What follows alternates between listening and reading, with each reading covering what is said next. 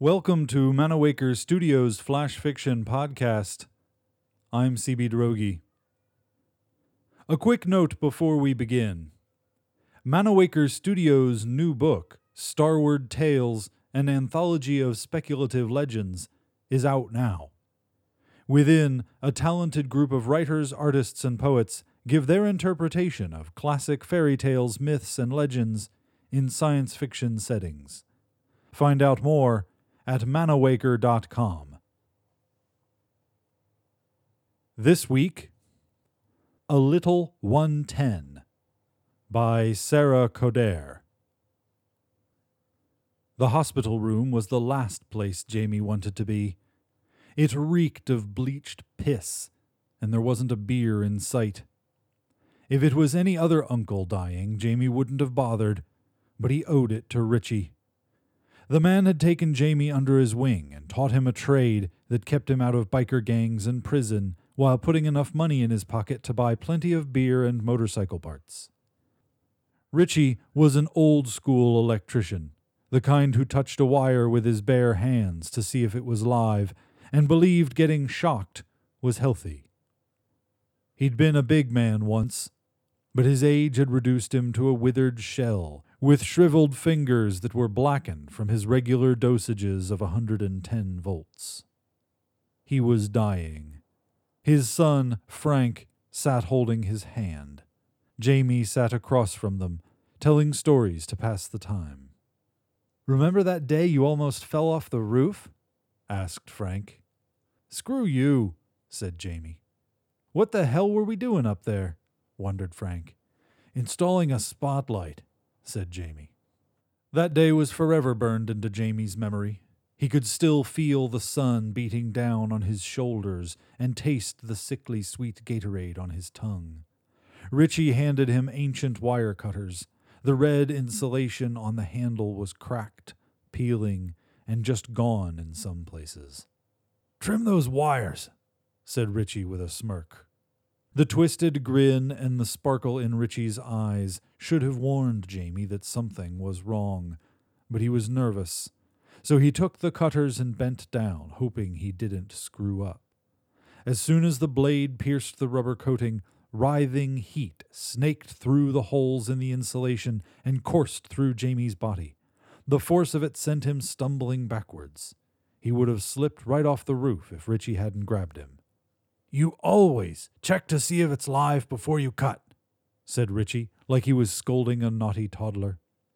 Some people would have sued Richie's ass or beat the shit out of him. As much as Jamie wanted to do the latter, he just took the lesson to heart. He always checked to see if something was live before he cut it, and he learned that while getting electrocuted hurt like hell, it didn't kill him. He could survive a shock, but life was more comfortable without one. "That sick son of a bitch always got a kick out of electrocuting people." Frank's voice drew Jamie back to the present. "He liked electrocuting himself, too," said Jamie. "Yeah, he called it his daily dose of 110. On Sundays he'd sneak down to the basement, lick his fingers, and test a few wires. I think he got a high off of it," continued Frank. They both chuckled, but it was mechanical, like the slow beeping of the heart monitor. Still, it was enough to wake Richie up. The old man yawned, stretched his arms, and moaned as he pushed himself upright. He asked for water. Then he asked for 110 volts. His son and nephew stared at him until he raised his voice and asked again. "Pops," pleaded Frank, "you had a heart attack. That shit could kill you." "These quacks are killing me," croaked Richie. "I need my 110. Jamie stared at an outlet. It would be so easy to take the damn thing apart, help Uncle Richie over to it, and give him his volts. But if he died and they got caught, they'd be doing a lot of time. "You're all pussies," croaked Richie. As if in a trance, Jamie fished around his pockets for his multi-tool. Frank started toward the outlet.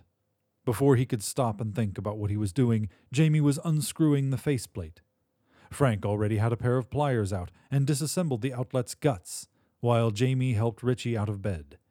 By the time the old man reached the outlet, his son had the wires stripped bare. I can feel it already, muttered Richie as he reached his hand out to the exposed copper. What the hell is going on here? Shouted a shrill female voice.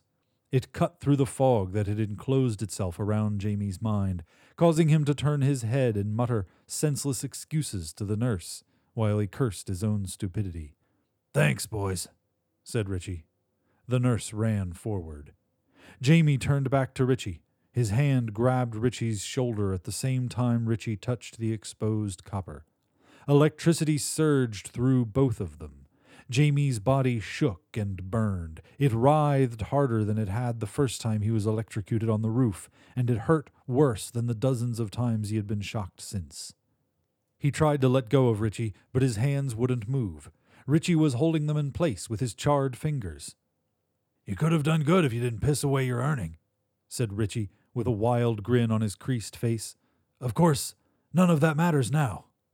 All Jamie could do was nod. The shaking had stopped, but the pain had gotten worse. His shoulder was on fire. Instead of coming into him, energy rushed out of his body like a riptide. He watched the color return to Richie's face and observed the deep creases flatten out, then vanish altogether. He saw Richie stand up, and then he saw nothing at all. The nurse's voice was distant as she called for help. Her hands pounded on Jamie's chest, but it didn't hurt. Nothing hurt anymore. There were voices all around him, but when the small hands stopped beating his cold body, the voices faded too. This has been A Little 110, written by Sarah Coder. The Flash Fiction theme song is by Kevin MacLeod. I'm CB DeRogie. Thanks for listening.